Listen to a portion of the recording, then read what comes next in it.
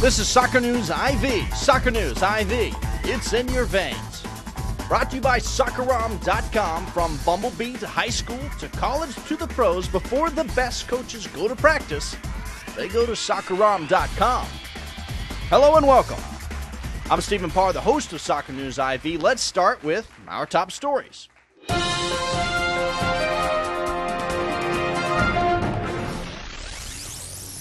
Lalas leaves for L.A. Alexi Lalas announced this week he was leaving Red Bull New York to take over as the new GM for the LA Galaxy. LA's previous GM, Doug Hamilton, died from a heart attack while on an airplane earlier this spring.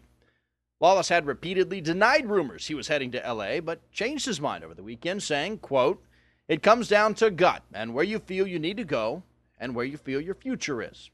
He apparently felt his future was in LA. Now, there are several interesting connections here. First of all, 10 months ago, Lalas was the GM for the San Jose Earthquakes. He left that position, accepted the same position for the New York Metro Stars. Neither team exists anymore. San Jose moved to Houston, and the Metros were bought out by Red Bull. AEG owned both San Jose and the Metro Stars and still owns the Galaxy, so in many ways, this is kind of an internal move for Lalas. Alexi will now be head coach Steve Sampson's boss. You may remember Sampson refused to play Lalas during the 1998 World Cup when the U.S. went 0 for 3 and finished up dead last. Lalas says there are no hard feelings there. He will also share a stadium with the new head coach of Chivas USA, Bob Bradley. One of the biggest moves Lalas made while at MetroStars was to fire Bob Bradley as the team's head coach. Lalas says there are no hard feelings there either. We'll see, won't we? Yeah, about 4 times a year when LA and Chivas meet in the same stadium they share. Well, this leaves New York in a big state of flux. Think about it. In just the last year, they have now gone through 2 GMs, 2 head coaches, and 2 owners. A new GM and possibly a new head coach are on the way, since many in New York believe the soft drink company is about to clean house like a Red Bull in a china shop. Personally, I think it was inevitable that Lalas was heading to L.A. Think about it. There are 2 teams in L.A. and there are 2 L.A.s in Lalas' name. Also this week, MLS and Soccer United Marketing announced FC Barcelona will make an American tour this summer. The Spanish side will visit L.A. on August 6th. Houston on August 9th, and New York on August 12th. Mexican professional teams will be Barcelona's opponents for the LA and Houston dates, and then they will face the Red Bulls in the Meadowlands on the 12th. And finally, we're number 4. That's right. The U.S. is officially the 4th best team in the world, according to the FIFA Coca-Cola rankings. The rankings were released on April 19th. The U.S. now sits behind only Brazil, the Czech Republic, and the Netherlands. Just in case you wondered, Mexico is 6th, England is 10th, Italy is 14th, Germany is tied for 19th, and Ghana is 50th. Now, I don't know of anyone who actually believes the U.S. is the 4th best team in the world, especially since we just lost to Germany 4-1 last month. And then we tied lowly Jamaica earlier this month. Personally, I like it. I love it. For the simple fact that it makes the rest of the world angry. This isn't even our sport, and we can claim to be better than all but 3 of you. Yeah, that's fun. Try it.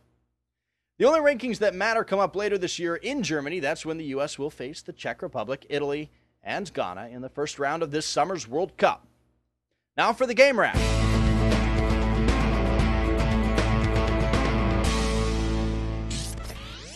The Chicago Fire and the Columbus Crew tied 1-1 in Columbus. This was an ugly game. Neither team deserved to win this one, but the Crew actually deserved to lose it. See, in the 54th minute, down 1-0, when Kei Kamara took a dive in the box. Now, the ref gave the Crew a penalty kick. Sebastian Rosenthal, who, by the way, looks like Gerard Depardieu and Fabio's love child, put away the penalty easily, but it should have never been called. Kamara was shoulder to shoulder with Jim Curtin and just flopped down. It was a ridiculous call, and it cost Chicago the game. Chicago has now lost a lead in all 3 of its games so far, and that's not good news for the Road Warriors.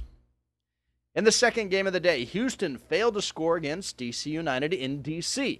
United won 2-0. Both of DC's goals came from set plays. Josh Gross put home a rebound in the 25th minute, and Christian Gomez struck a nice direct kick in the 71st. Houston has now lost 2 in a row. DC has won 2 in a row. New England went on the road to Kansas City and lost 1-0. In 3 games this season, the Rev have scored only 1 goal. Now, for a team that boasts the firepower of Taylor Twellman, Pat Noonan, and Clint Dempsey, 1 goal in 3 games is just sad. All 3 are trying to play their way onto the U.S. World Cup team, and I don't think that's the way to get it done. Kansas City, on the other hand, is perfect for the season. Jimmy Conrad struck home the game winner. FC Dallas tied the Colorado Rapids in Denver 2-2. Dallas really had Colorado on the ropes in the first half after getting a 2-goal lead from 2 beautiful shots. But remember that old saying about a chain's only as strong as its weakest link? Well, in this game, Clarence Goodson was that link. In the 39th minute, Goodson reached out to stop a ball with his arm. The ball was either going out of bounds or it was going to bounce into keeper Dario Sala's arms. Now, Sala can use his hands because he's the goalkeeper. Goodson can't. He's a defender, and that's cheating. So, Jovan Karofsky put away the penalty, and the game's now 2-1. Then, just a few minutes later, in injury time, Goodson goofs again. Rapids, Terry Cook sends a cross into the box, and Goodson nails it into the upper left-hand corner of the net. His own net. First, an unnecessary handball, then an awkward own goal. The Rapids, in my opinion, owe Goodson money because they certainly weren't creating any offense on their own. They had to rely on him to do it for them. And I'm not sure a strategy of getting one player on the other team to self-destruct is a winning strategy for a long season. Red Bull and Real Salt Lake tied 1-1 in Utah. Red Bull had the lead until Jason Christ tied things up in the 89th minute. Christ came on as a sub, and this was goal number 101 for Christ, extending his record for all time in MLS goals. DC United's Jaime Moreno, by the way, is second on that list with 96. And finally, the first leg of the Super Clasico in LA came down to the final minutes. Chivas had actually had the lead for the first time ever against the Galaxy, thanks to an Ante Razov goal. He's been a great pickup for them so far. But then Cornell Glenn came alive to net 2 goals for the win. By the way, if you get a chance, make sure you go to MLS Net and watch that second goal. Landon Donovan puts on a clinic. The game is 3 minutes into injury time when Donovan gets the ball in his own half. He then bobs and weaves his way to the top of Chivas' box, drawing 4 defenders in the process, makes one of them fall down. Then, cool as can be, he chips them all. He puts the ball at Glenn's foot, who slots home the winner. It was great stuff. Make sure you get a chance to check it out. Houston's Brian Ching still leads the scoring totals with 5 goals in 3 games. He's followed by Ante Razov of Chivas and Jovan Karofsky of the Rapids, each with 3. The schedule.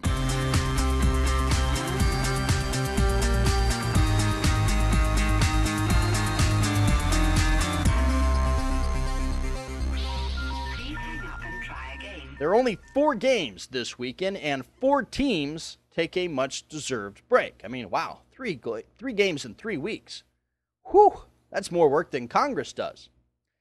So on Saturday, DC United heads to the Meadowlands to face Red Bull for the second time this season. You can watch it on ESPN2 at 4 o'clock Eastern. At 8:30, Real Salt Lake heads to Houston for the first time ever. That game is on Direct Kick. Also on Direct Kick, the Columbus Crew travel to L.A. to face the Galaxy at 10:30 Eastern. All of L.A.'s games so far have been in the Home Depot Center. That must be nice, say the Fire fans. Then on Sunday, the Deuce serves up another match for us. This one's between the Wizards and the former Burns, starting at 5 o'clock Eastern in Frisco. This should be a really good game since it's pairing the first-place team in the East against the first-place team in the West. That's all for now. Thanks for listening. I need to give a big shout-out to the folks at SoccerRom.com for all of their support. For Soccer News IV, I'm Stephen Parr. Remember, Soccer News IV, it's in your veins.